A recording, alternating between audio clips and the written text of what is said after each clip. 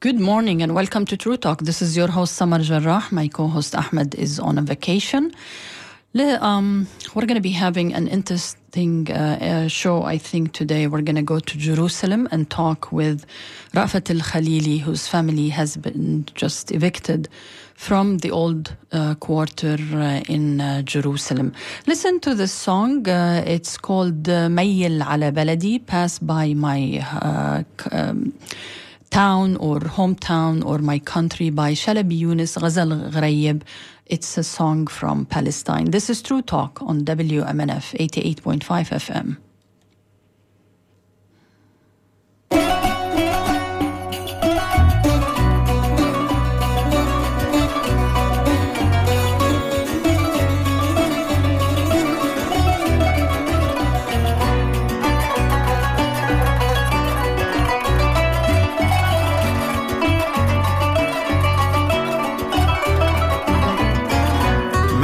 على بلدي لتشوف كيف البحر بيضحك لك، لتشم تراب بلادي وترسم عحجار ومجدك. ميل على بلدي لتشوف كيف البحر بيضحك لك، لتشم تراب بلادي ترسم عحجار ومجدك. ميل على شاطئ حيف خدلك من رمل وتذكار، صورة بشوارع يافا وعلى صورة العكا مشوار. ميل على شاطئ حيف خدلك من رمل وتذكار، صورة بشوارع يافا على صورة العكا مشوار. ميل على بلدي لتشوف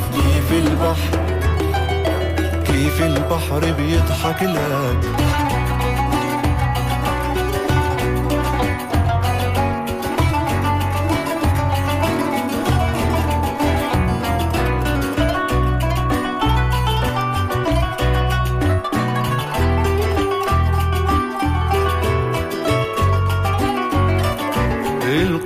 شوارعها والسماها أجمل مكان، ميل عنا وسال عنا احنا للكرم عنوان. وإذا بدك تتهنى الناصرة بتبعت سلام، قاعد بتحلى 100 قلب بوجودك حلو الكلام. ميل على وادي عار ركوة القهوة عالنار، شرفنا حارة حارة قلوبنا لعيونك دار. ميل وركوة القهوة عالنار، شرفنا حارة حارة قلوبنا لعيونك دار. ميل على بلدي لتشوف كيف البحر كيف البحر بيضحك لك. Hello, مسموع. Hello, hi. And welcome back to True Talk. مساء الخير رأفت. Good evening. It's around noon here. Can you hear me? I think you need to unmute. Yes, loud and clear. Yes. Very good.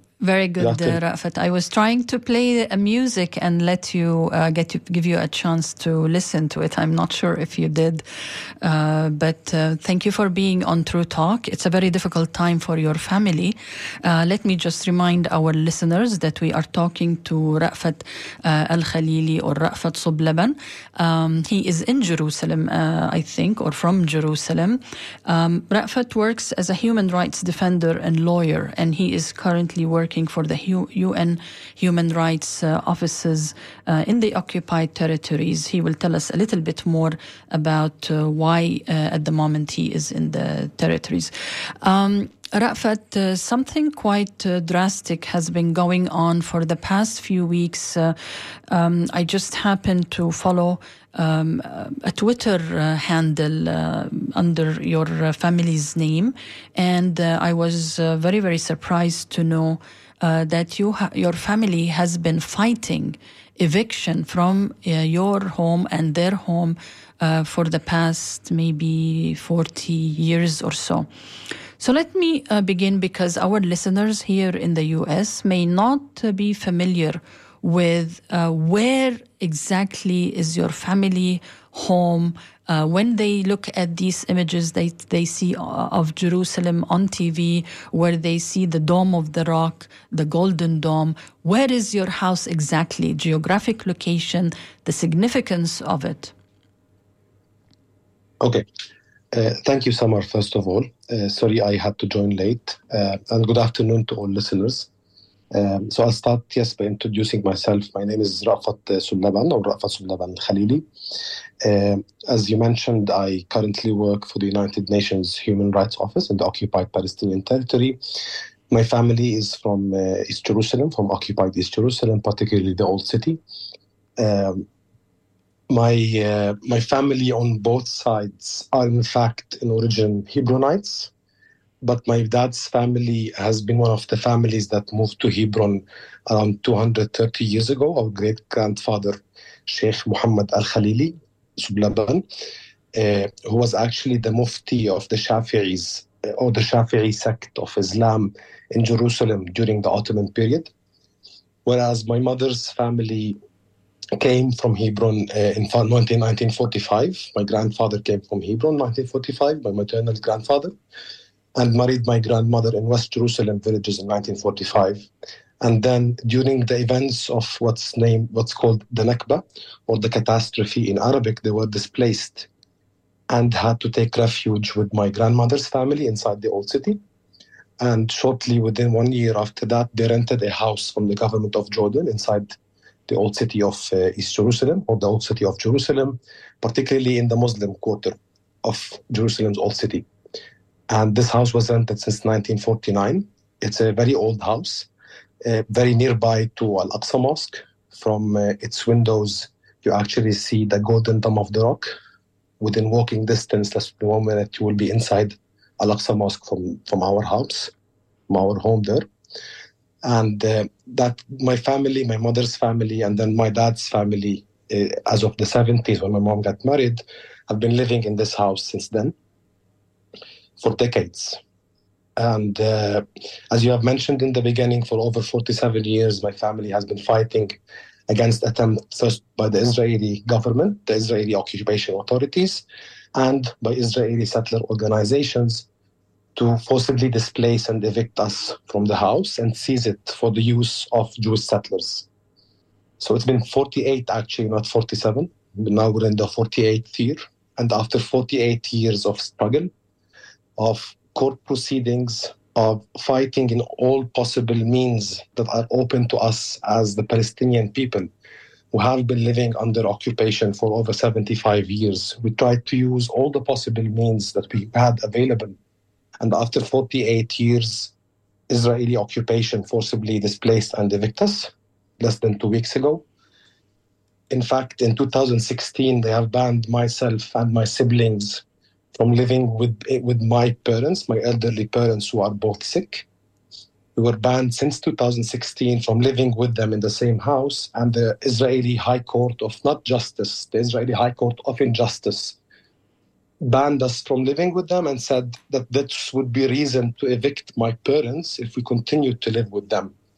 Okay, Rafat, I need to dissect all this amazing information you are giving us, because people here might not really even comprehend the idea that the government and by law can tell siblings not to live with their families. But before we go to that part, so your mom was born in that house, lived her life, all her life in that house, and you too and your siblings were born in that house and lived in that house? No, I'll correct here. Yes, my mom was born in the house in 1955.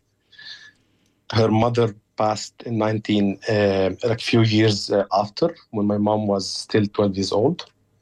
Myself, no, I was not born in the house because the house was already seized by the Israeli settlers in particular back in the 1980s, early 1980s. What they did was we were asked by the Israeli authorities to hold repairs in the building, saying it's dangerous. So my family moved out, and exactly after moving out, we were notified that the works we started doing are illegal. We don't have a permit for them. So you were living. She was living in the house. She wanted to do renovation or to help the house not collapse. Exactly. How did they find out that somebody is really working inside their home, fixing their home? Because we're the last family since 1984 in the building where we live. And as I mentioned, this is in the Muslim quarter of Jerusalem's Old City. And it's one of the most targeted areas in the Old City, and particularly in the Muslim quarter, by Jewish settlement, and particularly by Jewish settler organizations that work under a declared role of Judaizing Jerusalem, all of it, also in Silwan, also in Sheikh Jarrah, but particularly in the Old City. And this is happening not only in the Muslim quarter, but also in the Jewish quarter, in the Palestinian quarter. And this Muslim quarter has been there for, let's say, hundreds of years? Yes, of course. Hundreds. Like I don't exactly know the exact age of the building we live in. I think it's at least 300-400 years old. But of course, inside the Old City, there are buildings from different eras as well. Mm-hmm. Some date from Mamluk period, from the Fatimids. So it also comes from different eras, the building inside the Old City itself. Okay. But yeah, they are working to basically ethnically cleanse our neighborhood, which is called Aqabat al-Khalliyah, and the adjacent Aqabat al-Saraya. They have already seized dozens of properties since the 1970s. And this settlement actually started by religious movements, religious groups, Zionist religious groups. They usually start with taking a property, whether they sometimes do illegal means, including forging, faking documents. They sometimes try to buy from the people who accept to. And in other cases, when they don't find either, they try to use gaps in Israeli law, which they put for that purpose in the first place, mm-hmm. to work to remove you from the property and give it for the use of Jewish settlers. And as I mentioned, dozens of properties were already taken in the neighborhood, and dozens are currently under risk, aside from my family that was evicted 2 weeks ago. Okay, so let's go back. Your family tried to renovate the house so it would be more safe to live under and inside, and then they said, no, you can't do that, and they evicted you, the whole family? Not evicted. Basically, this was in 1982. In 1984, the last Palestinian family that was living next to us, Al-Karaki family, mm-hmm. were forcibly removed from their home by order of Israeli courts as well. And the settlers who took their home expanded the apartment into a joint entrance that we and them used to enter the apartments from. And they basically blocked our physical access for 16 years. We didn't have a door to access the apartment. The only way to access it was to go into the settlers' home and jump from the windows of their kitchen. So my parents, again, had to go to courts and to fight for their right to, first of all, renovate the house, but also to gain physical access to it. And it took them 16 years in Israeli courts, until an Israeli judge one day asked my mom during one of the hearings, why you're not living in the house? And she said, I don't have a door. And the judge was asking, what do you mean? I want to see for my eyes. And the judge came indeed, had to access our apartment from the settlers' house, from their windows, and gave my parents the permission to renovate and to reopen a new entrance. And this was finished in 2001. We moved back into the property. Now, I was born in 1988. Mm-hmm. So during that period, we were living in Beit Hanina. We were renting an apartment in Beit Hanina. And after that, in 2001, we moved back into the house. And for the next 7-8 years, more or less, there was nothing happening. In 2010, we got notified by the Israeli government saying, no, maybe I didn't explain this in the beginning. Mm-hmm. We are tenants. We don't own the property. As I mentioned in the beginning, my family or my maternal grandparents rented it from the government of Jordan. Mm-hmm. And these properties are one of two, either properties that were abandoned by Palestinians in 1948 or properties abandoned by Jews or Palestinian Jews, in fact, who were living with us as equals before 1948 and who had to abandon the properties during the 1948 events. So these properties were controlled by Jordan, and rented to Palestinian families. Most of them were already displaced from other places, including from 48 territory, but also from West Jerusalem, and mainly from West Jerusalem. And my mother's family is one of those families that had to rent this property as a refuge, a place of refuge. And they were displaced for the second time. So, and these properties are controlled, as I said, by Jordan.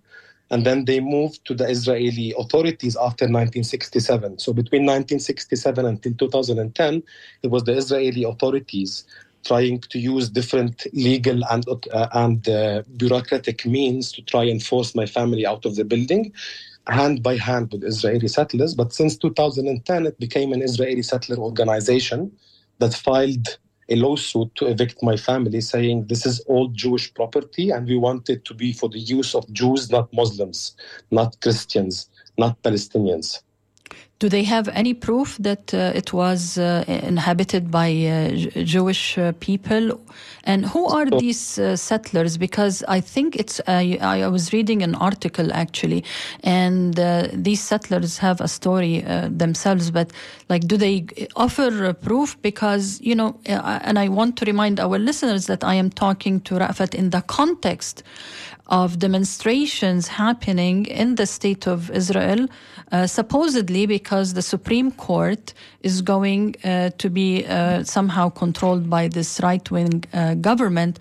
But when you talk to us, Rafat, it seems that this very law that they are trying to protect and the Supreme Court that they are trying to protect has obviously a different system of legalities when it comes to the Palestinians, because it's not supporting you. But do they have a proof that there was somebody else living there?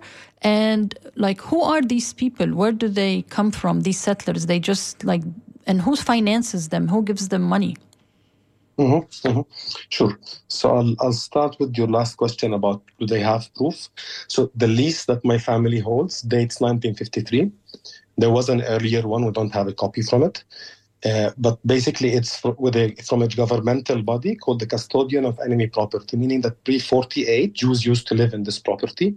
But we don't know in what capacity, whether they were owners, they were tenants. No one knows. A lot of those records were lost in the 1948 war, with the people also who escaped with their deeds, and some of the documents were lost. So they don't really have a proof as such. What they have is the lease itself that says it used to be all Jewish property. And then what they do is, and this is something they're doing in Silwan and Sheikh Jarrah. And who is they? It's settler associations. They have different names, different organizations, including Ateret Kohanim, including also Ateret Lushna, which was established by Ateret Kohanim, and then also other settler movements that work in Silwan, in Sheikh Jarrah, the Shuvobanim movement, and others. And all of them work through the Israeli legal system.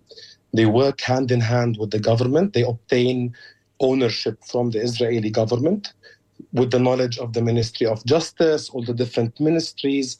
The main body, which is also assisting them, is called the Custodian of Public Property, which inherited all the properties, the public, or what was declared public properties or abandoned properties by Jordan. So they inherited all of these properties to this body, and this body works side by side by settlers. This body was the one that released the ownership in 2010 to a settler association under the claim that it is all Jewish property. We haven't seen documents that prove it.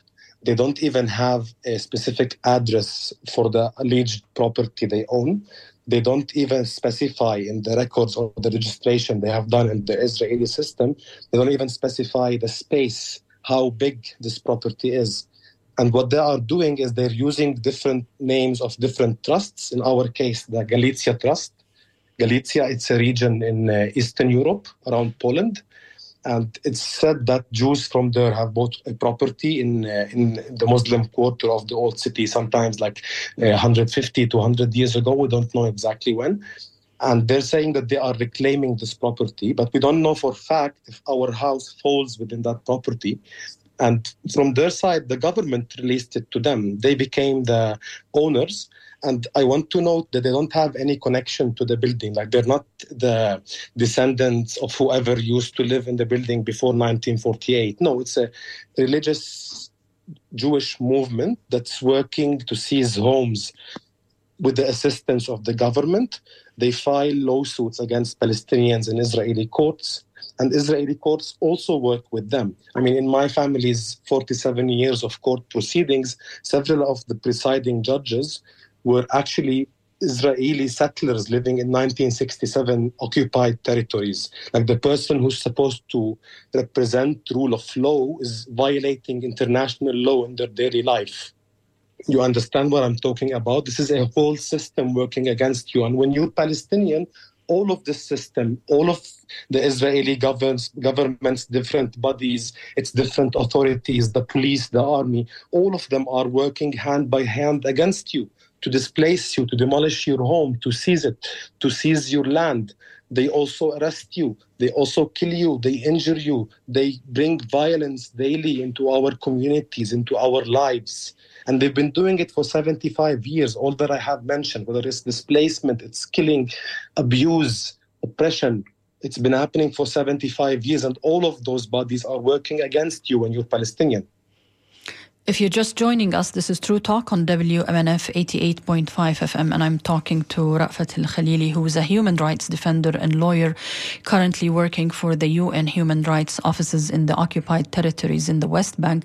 He and his family were evicted through the use of law, the parallel law that is subjected, the Palestinians are subjected to. They were evicted from their home in Jerusalem, in East Jerusalem. If you watch TV and you see the Dome of the Rock and this whole complex around it, it's full of houses, and there is the what was known as the Moroccan quarter, there is the Armenian quarter, the Christian quarter, the Muslim quarter, and the Jewish quarter, and settlers, colonial settlers are moving in and ethnically cleansing the Palestinian in East Jerusalem and elsewhere. So Ra'fat is really telling us a first-hand account of what is going on. Again, I want, because we are here in the US, I want our listeners to know who really finances these people and these groups, because this is not the only one that is working in East Jerusalem and in all of Palestine, actually, even within the state of Israel. But who are these? Who finances them? Like, they need so much money to be able to do all this legal work. Do you know, Ra'fat? So basically, as I mentioned, there are several of those associations, including, as I mentioned, Ataret Kohanim or Lushna. Another one is called Ataret Yerushalayim. There's also Al-Ad, which mainly works in Silwan and is working on what's called the City of David project. And there, like, what's happening in Silwan is they're recreating old myths and things that come from religious books. And they want to recreate a city and a park for David, and they're evicting and removing Palestinian families from their homes to do that, to do parks, by biblical parks, basically. And the price of that is displacement of whole communities, families. And who's funding those people? So in our case, as I mentioned, it's called the Galicia Trust, or the Hikdesh Galicia. They're using Hikdesh, which means something like awqaf, endowments. Mm-hmm. And basically, we in our area, there are two main organizations that are active, or three actually: Ataret Yerushalayim, Ataret Lushna, and also Shuvo Banim. So all of those are usually funded by millionaires, usually in the US, in Europe. But also, in addition to that, there are several charities registered in Europe, in America, in the US, tax-deductible charities mm-hmm. that people give donations to get away from paying taxes. And they're actually funding this ethnic cleansing and forcible transfer happening in Jerusalem through donations. People are donating to this And as I said, there are also several companies involved, companies registered also like under the Israeli system, but some registered in the US. And in our case, there's one specific settler called Eli Atal. This settler has been working in our neighborhood for the past 20 years. He's already removed dozens of families from their homes and working to remove more. And he's an agent of a company registered in New Jersey called 33 Hebron, ST LLC. And it's registered as a real estate company. And this person is acting as their agent on the ground. And we usually see lots of Americans coming into the neighborhood, basically coming to shop for apartments, to look at apartments that are available, that are working to evict or already evicted, and to rent and move. And that's what's happening. That, as I mentioned in the beginning, the people who are removing Palestinian families from their homes are not descendants of the original Jews who used to live in those properties, if they are in the first place really used to be owned by Jews.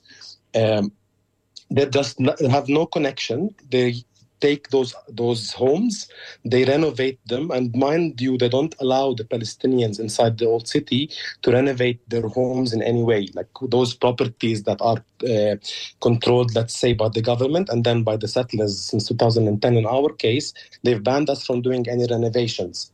And we installed once an AC device, and we got a court decision from the Israeli legal system saying we have to remove it because it's a historical building. But on the same building, our settler neighbors, Jewish settler neighbors, have an AC device installed. So it is a double system that works differently depending who you are. And yes, like all of those bodies, those companies, charities, registered organizations, different companies in Israel as well, work with the acquiescents and hand in hand with the government. I mean, some of those people sit on like meetings in the Jerusalem Council, the Israeli Jerusalem Council, to discuss zoning and planning. These people, by the way, their people are currently in government, like the religious Zionism people, Bedier, Smotrich, and its people. They are their people. These are the people who elected them that are working to forcibly remove Palestinian families from their homes. And I want to add here that this is not only happening in our neighborhood. As I mentioned, it's happening also in Silwan, Sheikh Jarrah, but it's also happening in the rest of historical Palestine, also in Al-Naqab. It's also happening in Akka. It's also happening in the occupied territories, like the 67 occupied territories, whether it's in Nablus, Musafir Yatta, Khan al-Ahmar. Like this is forcible transfer that's happening on a widespread and systematic manner. It's in fact war crimes that are being committed by removing whole communities, displacing them, whether by direct action of the government, the army, the Israeli army, the occupation forces, or as a cause of settler violence, as happened with several communities. 4 communities in the West Bank have been displaced due to extreme settler violence that's been going on for years, decades.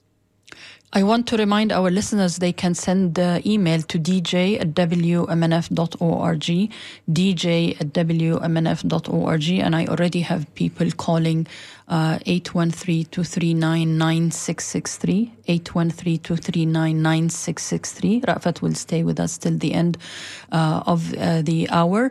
And I just want to make sure that hopefully I will be posting on the website of WMNF a story about this interview, and I will have a link to these settler organizations, and you might be surprised to know that they are able to get millions of dollars of donations, and they are listed as non-profit organizations. So unfortunately, our dollars are not going only to maintain the occupation, but actually to the ethnically cleansing of the Palestinians from Jerusalem. Now, let's assume, Rafat, let me be here talking and saying, okay, yeah, maybe, there was somebody living who is Jewish in that home.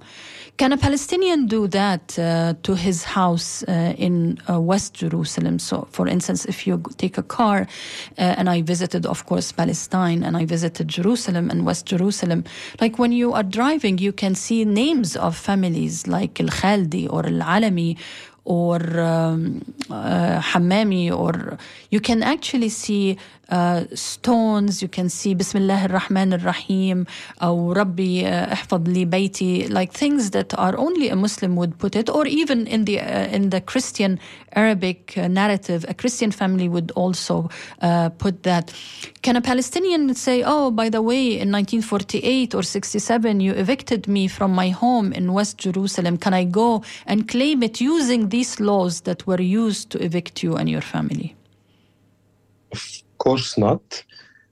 Basically, the racism is enshrined and rooted deep within the legal system, as well as the government and its bodies. It's also rooted in the laws and in the conscience of the judges who preside the forcible transfer and oppression and human rights violations against Palestinians.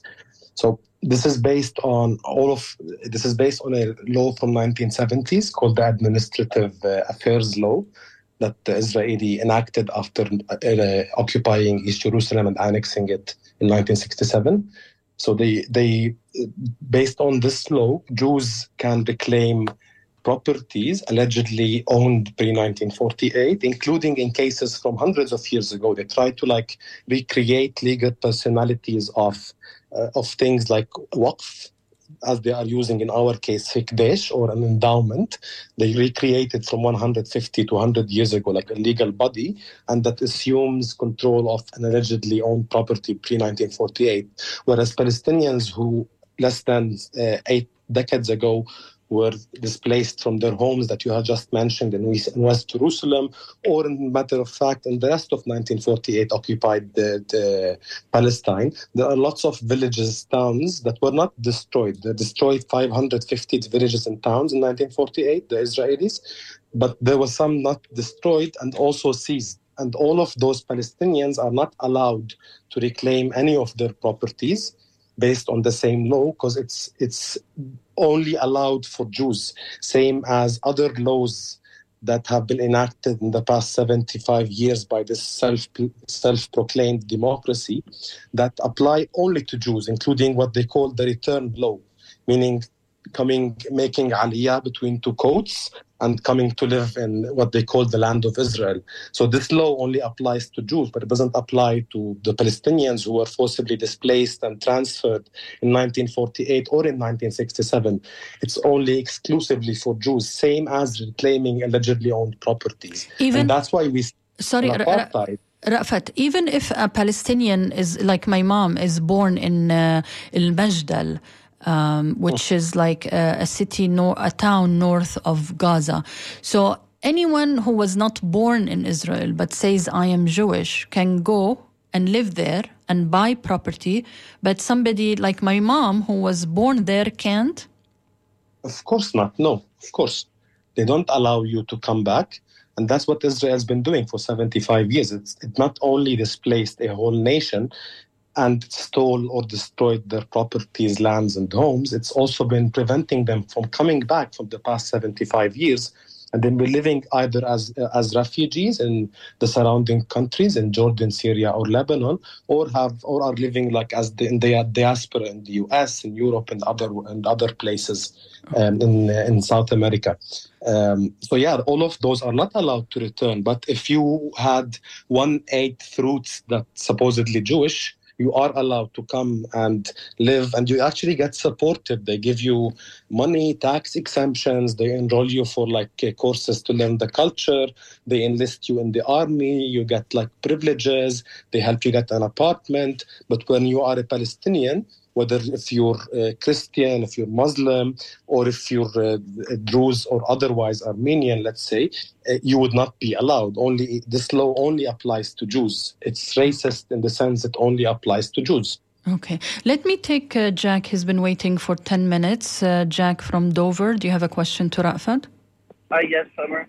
Could you ask him if, I remember with Yasser Arafat and the Palestine Liberation Army, is his family affected by what Yasser Arafat did, or is his family supported by what Yasser Arafat did? That's my question. What did Yasser Arafat do?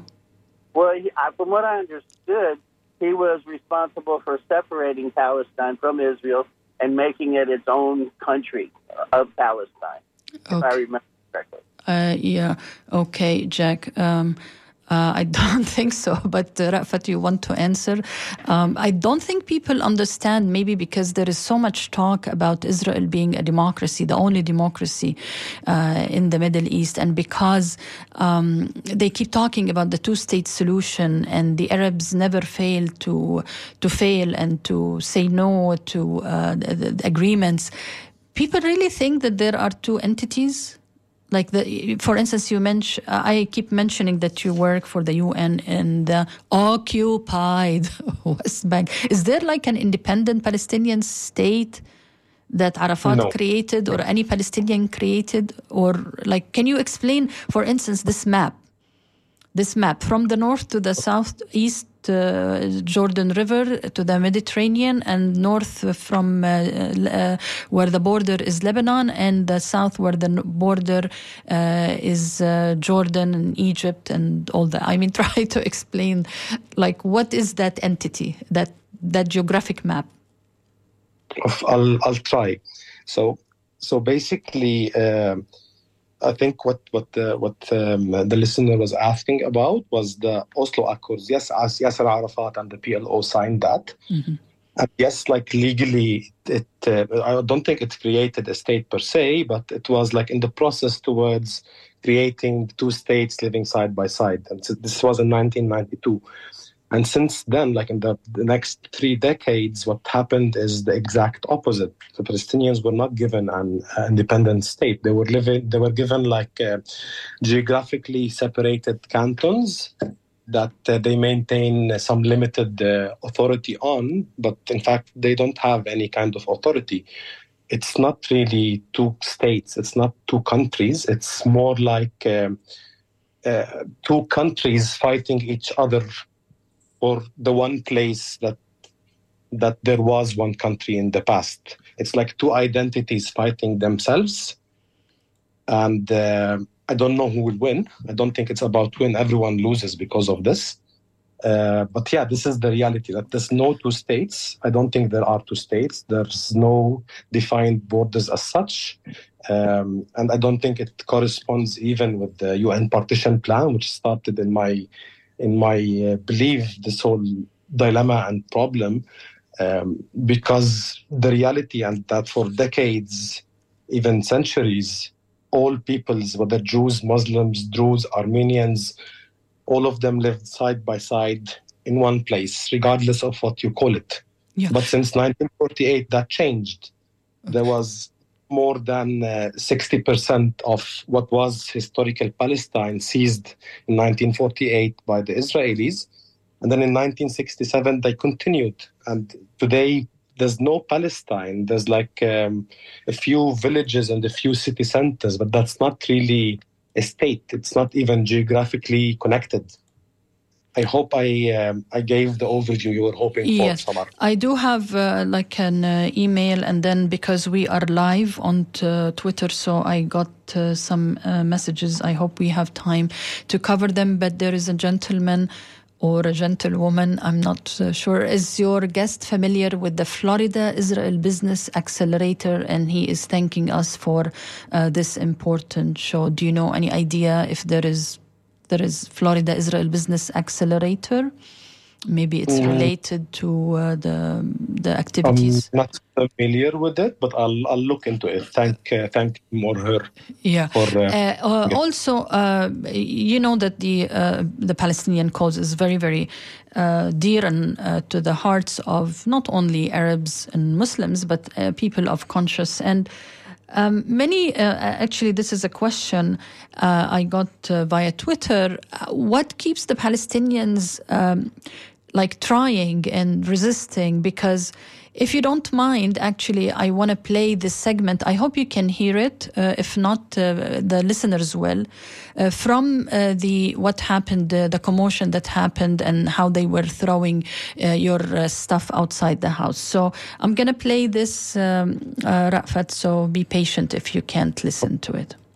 هذا الحرامي عم بسرق كل الحي قاعد هو لحاله ومساعدة المحاكم. My family lives in this house. We were evicted this morning by Israeli occupation. What's your name? I'm gonna let you talk. My name is Rafat Sublaban. My mom is Noura Ghay. She's been living in this house for 75 years.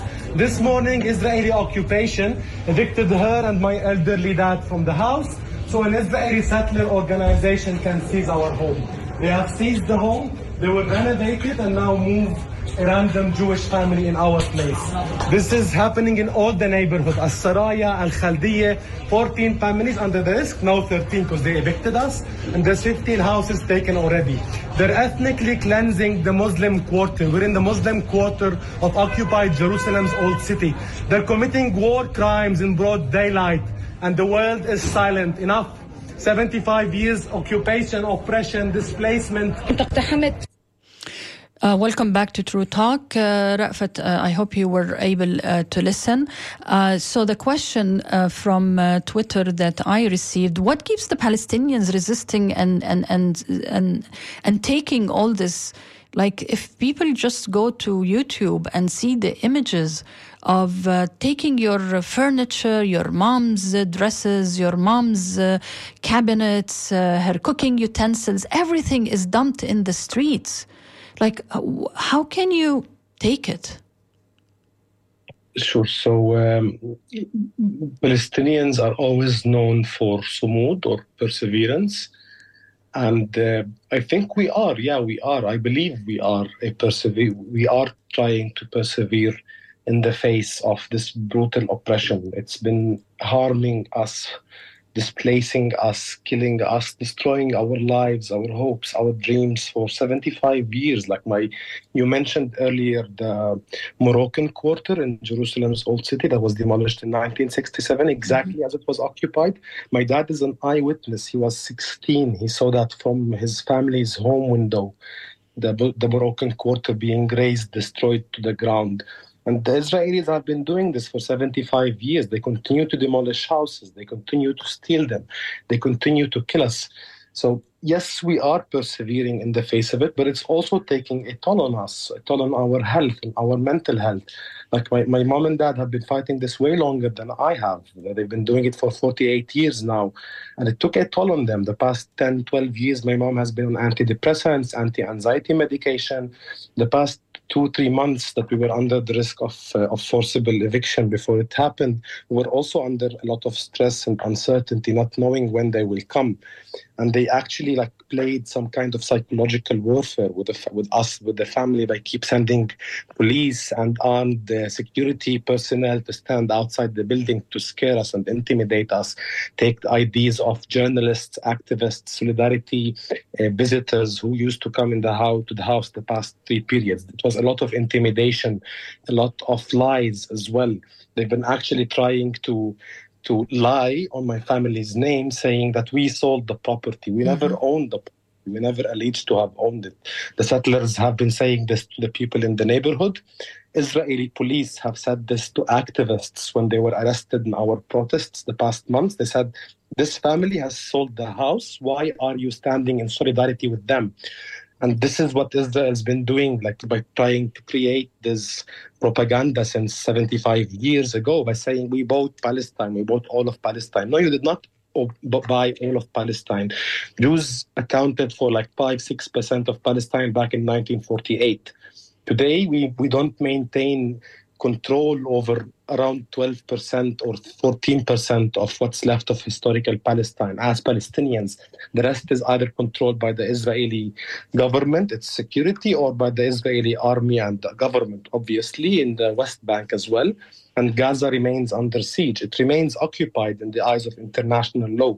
So we've been living under this occupation, oppression, apartheid, racism, daily humiliation for 75 years. And what happened last Sunday was a very dehumanizing experience for us as a family, throwing our belongings in the street, leaving us to pick to pick our belongings and our memories, our past from the street.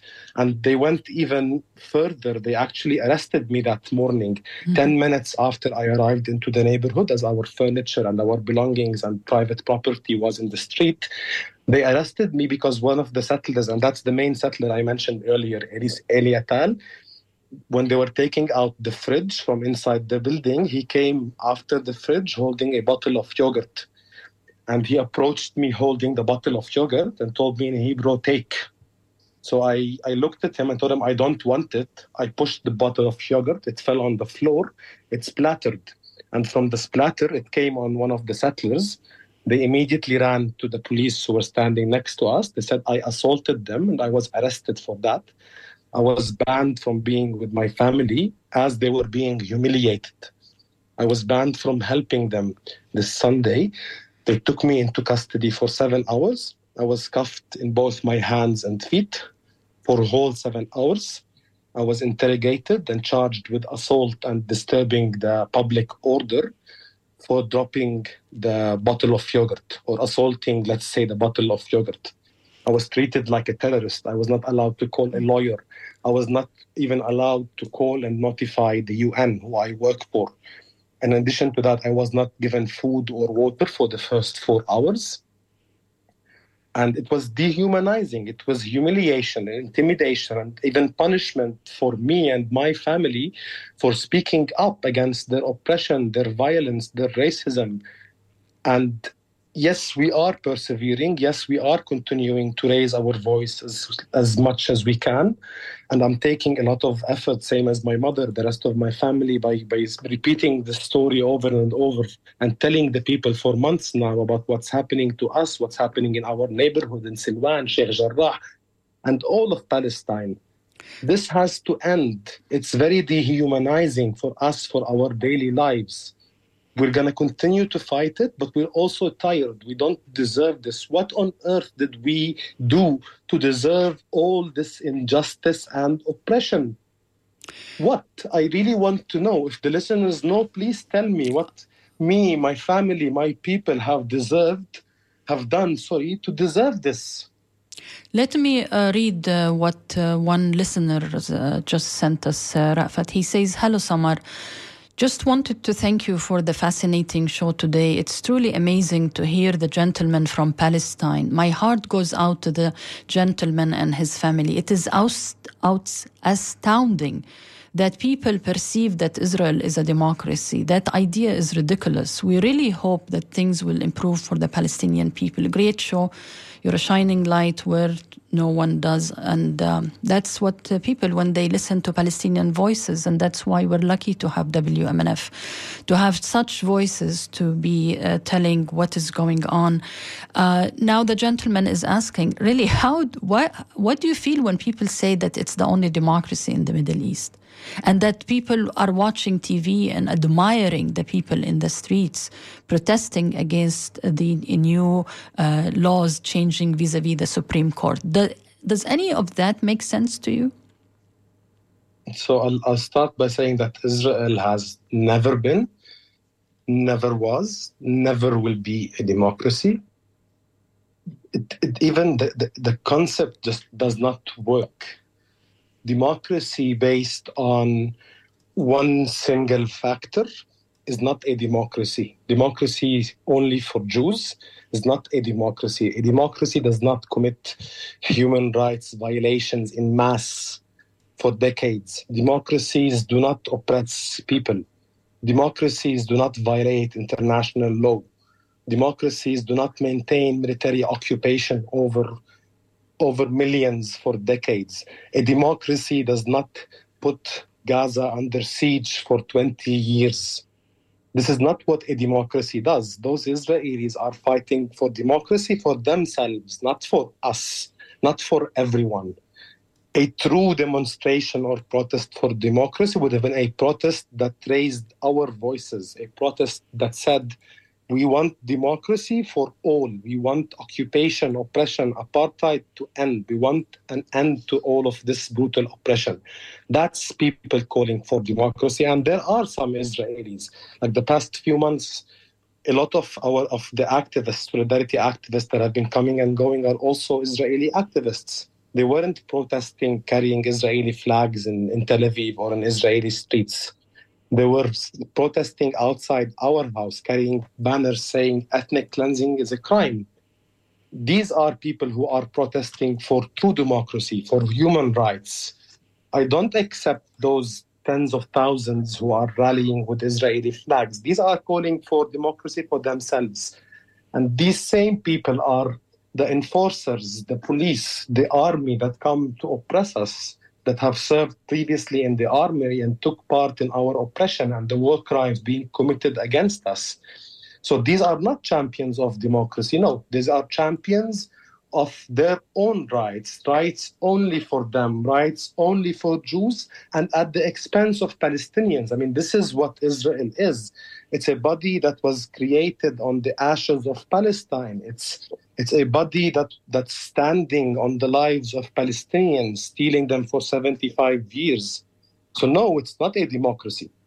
So what is your family planning to do? Is there any, I hate to use this word, but is there any legal means under such a system that your family can use to try and, or is it too late? It's over. These people are inside the house. So in front of the Israeli system, not really. We don't have much to do. We're still trying to dig into the alleged ownership of the settlers because, again, like they're using the same allegation to take over a whole neighborhood. This is not just one or two houses. They're claiming to have owned almost a quarter of the Muslim quarter of Jerusalem's old city. And this is not true. They might have owned a few homes, but they have seized dozens already since the 70s and working to remove dozens more around the old city. And now they have started in the Armenian quarter as well. So legally speaking, no, there's not much to do because the courts are not on your side. They're not real courts. They don't represent the rule of law.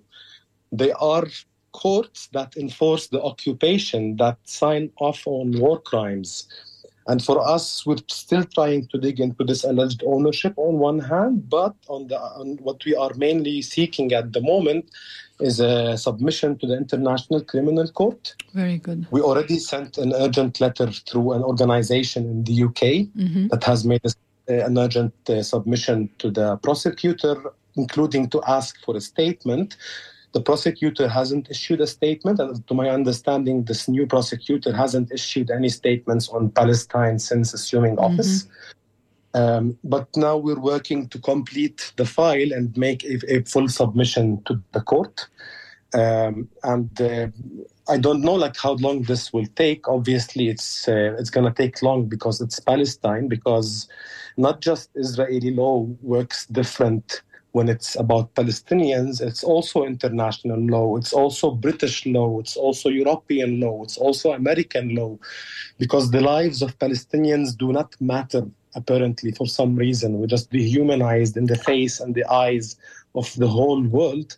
And even under international law, we are held to a different standard as Palestinians that's much inferior to how the international system responds or operates when it's about something else. And the proof for this, the most recent...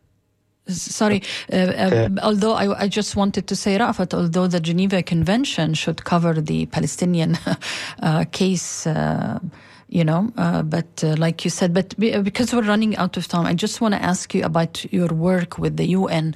The UN can't help you and help your family and help the Palestinians. I mean, they do have offices in Palestine or in the West Bank or in Israel. So the UN has issued statements about my family's forced displacement before it happened. There was also a statement issued by the Special Rapporteur Francesca Albanese following the actual commission of this war crime against me and my family. But I think even the UN is somehow helpless in the face of Israel. I don't know why, but it also feels somehow helpless when it comes to the face of this brutal system of apartheid. And I want to add, it's not just the UN, like that's not doing anything. It's the whole international community, the member states of the United Nations that are either complicit or silent with what's happening to us. So and I want to add also that the office I work for in the United Nations is actually an office that Israel has been boycotting for over 2 years now. Yeah. And they have also removed all its international staff from the OPT, not renewed their visas. I want to thank you, Ra'fat, because we're really running out of time. I want to thank you, Ra'fat Soblaban from Jerusalem, whose family was just evicted and ethnically cleansed from East Jerusalem. I wish you well, and please give my warm regards to your brave mom, Ra'fat. Thank you so much for being on True Talk. Thank you, will do. Bye-bye. This was True Talk on WMNF. You see why you should always support WMNF. WMNF Tampa, NPR News is next.